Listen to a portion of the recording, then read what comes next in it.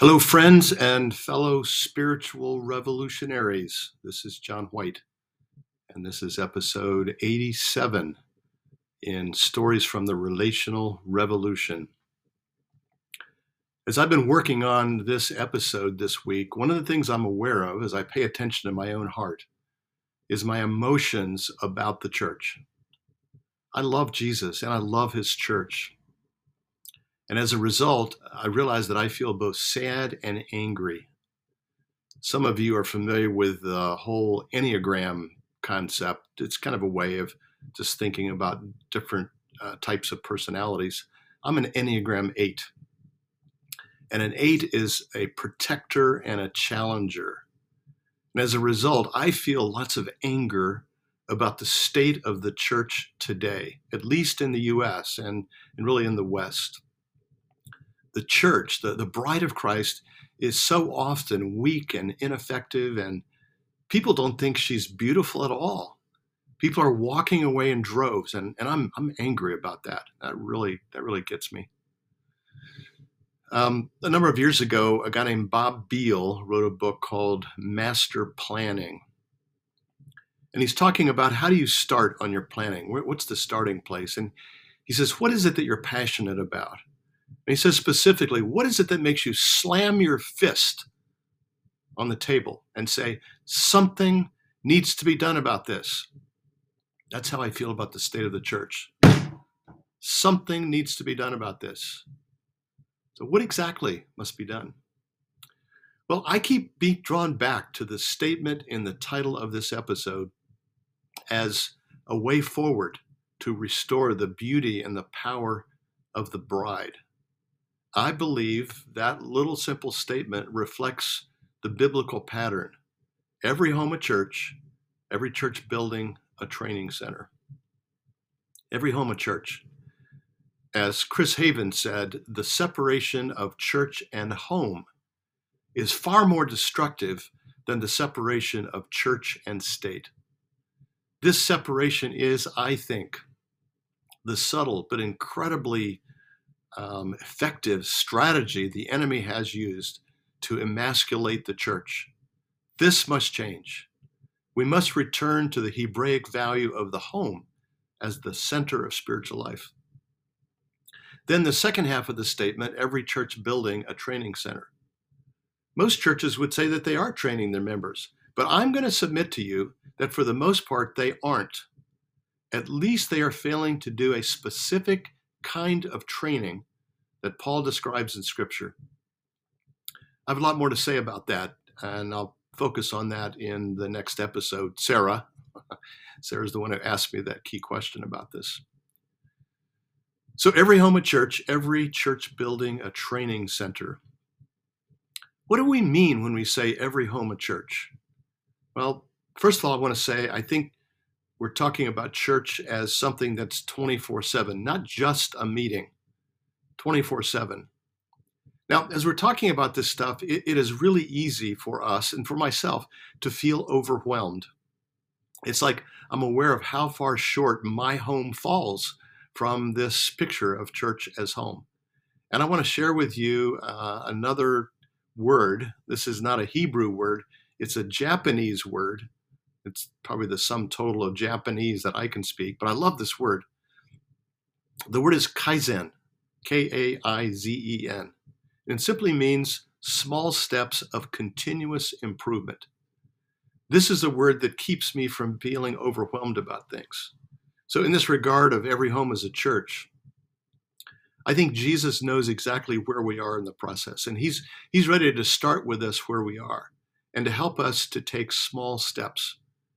This is what Jesus is looking for, the two parables of the talents. You know, the master goes away, gives his servants responsibility for some finance, comes back and evaluates them. And in one of these parables, he says, because you were faithful, that's the key word, in a few things. And the other parable says, because you were faithful in a small thing, I will give you the large and the many. So Jesus is looking for faithfulness in the small assignments he will give us.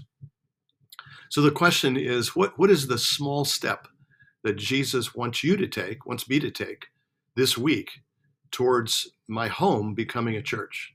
Listen to him about that. So church is 24/7, but sometimes the church gathers, sometimes the church comes together. What does that look like? Well, brings me back to the verse we looked at last week, 1 Corinthians 14:26. Here's what it says. When you come together, brothers and sisters, everyone has a word of instruction, a hymn, a revelation, a tongue, interpretation. Let all of these things be done for the edification, for the strengthening of the church. I continue to think that this verse is most descriptive. It talks about what actually happened in New Testament church. So if you walked into the church that met at Priscilla and Aquila's home in Corinth or Ephesus, I think this is what you would have seen. So I've got two big takeaways from this verse. In Luke 10, a lot of times when we have a meeting, we'll talk about what's your takeaway from this meeting? Well, here are my takeaways from this verse. First, this verse, I think, tells us the why of church gatherings, the desired outcome. How do you know if a church is being successful or not? And it does it in one word, one Greek word in this case. We talked about it in the last episode. The word is oikodomeo, compound Greek word. First part is oikos, household, domeo, to build. So it can mean to build, to strengthen, to edify. How do you know if oikodomeo is happening, if the spiritual household is being built up?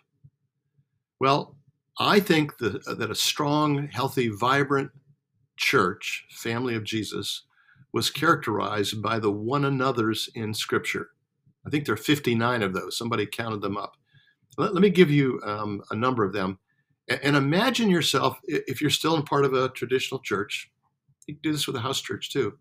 Imagine that the church service is over, you're leaving, and you want to know if this was what Scripture talked about as church, if oikodomeo took place.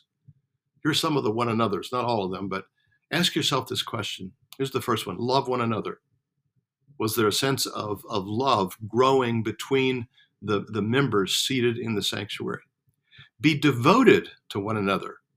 This implies cherishing one another, to be steadfastly attentive to one another, which I think is really wrapped up in being a great listener. Were people listening deeply to the hearts of the other people there? Honor one another. Live in harmony with one another. Well, I think that means that we are learning how to resolve conflict. Did that happen today in church? Build up one another. Are you feeling built up in the Lord as a result of this meeting? Here are two of my favorites. Weep with one another and rejoice with one another. How much weeping went on? How much rejoicing went on? Do you even know where the people in the congregation are hurting, are sad, are weeping inside? Is that allowed to happen, weeping?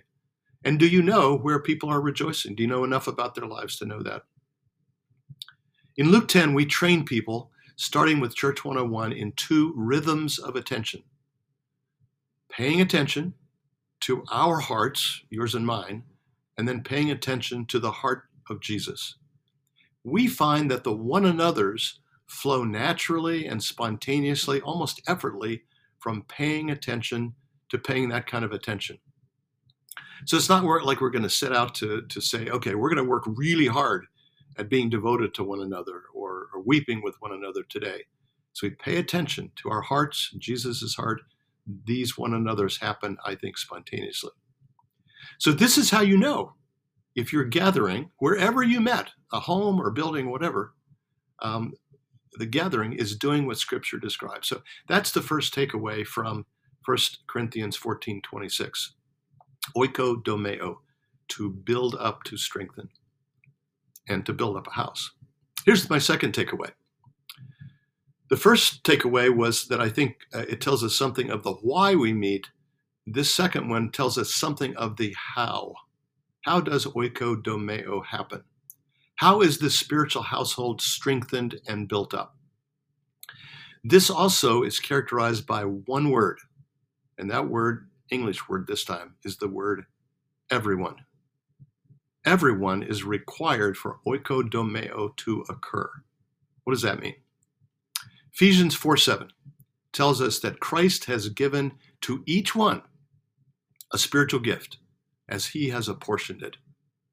The Message version says it this way: out of the generosity of Christ, each of us is given his own gift. A gift. A spiritual ability that you have to help build up the household. And I think it could be more than one gift, obviously. He has given you exactly the one or more things that he wants you to have. Jesus knows you, and he's assigned this personally. It's your unique contribution to building your church. He has given this to each one. Here's a hammer for you. I've got a saw for you, a paintbrush for you. Everyone, every single one, all are needed. A gift is a supernatural ability to strengthen or build your specific household. Remember, every person reading Ephesians or Corinthians met in a house church. There was not a mega church down on the corner. So the readers would naturally understand that this verse should be applied in that context, in the context of their house church. Now, when all of these gifts come together under the direction of the Holy Spirit, something amazing happens. There is a kind of a divine synergy. The whole is more than the sum of the parts. As Ephesians 3:10 says, you experience the multifaceted wisdom of God. Paul says, even the heavenly powers and principalities are in awe of that multifaceted wisdom. You just picture angels and principalities, whatever in the world that means, sort of standing back and in awe and saying, wow, look at that. Look at what is happening between those human beings. This is amazing. It occurred to me that we see a bit of a human reflection of this dynamic in team sports. Now, I'm a basketball fan, professional basketball. I've been following, and I'm also an old guy, I've been following professional basketball for a long time. And the person that came to mind first was a basketball player by the name of Wilt Chamberlain. Wilt played back in the 60s and 70s, and he was perhaps the greatest athlete ever to play basketball. 7 feet 1 inches tall, probably 270 pounds. Now, a lot of big men are slow and clumsy. Not Wilt. He was fast and agile and unbelievably strong. He played in the 60s and 70s, and he still holds 72 NBA records. He once scored 100 points in a game, and once he averaged 50 points for a season. But over the course of Wilt's career, he only won 2 championships. During that same period, there was a team called the Boston Celtics, and none of their players came close to the strength and skill of Wilt Chamberlain. But what they were known for was playing as a team. Each player brought his particular skill or ability, and the result was an amazing synergy. And it was the Celtics that won 11 championships during that period. Many large churches will have a senior pastor who is immensely gifted, a great communicator, attracts thousands. But I don't think that's what Paul is talking about in this verse. The key word describing New Testament church for Paul is everyone. That's why I believe what happens in a traditional church, this would be radical here. This will probably get me in trouble. What happens in a traditional church shouldn't be called church. It lacks the everyone part. When you come together, when you do church, everyone. And this can only happen in a household-sized group. The meeting in traditional churches of 100 or 1,000 or 10,000 is a spectator event. Church in the New Testament, by definition, was participatory. Everyone. God has made it so everyone is necessary for the church to be built up. Now, traditional church, and maybe we'll stop calling that at some point, does, I think, have an important role to play, but it's not by being a church. As our motto says, it is as a training center. Sarah, Next episode, I promise you, I will unpack what I think that means. So 2 words to meditate on this week: oikodomeo, to build up the household, and everyone. So Lord, I'm praying today that you will restore your church. You will restore your church to the pattern of the New Testament. Beautify and strengthen your bride again. Lord of the harvest, send out workers this week. Compel them to leave, if need be, where they are, and bring them into the relational revolution. In Jesus' name, amen.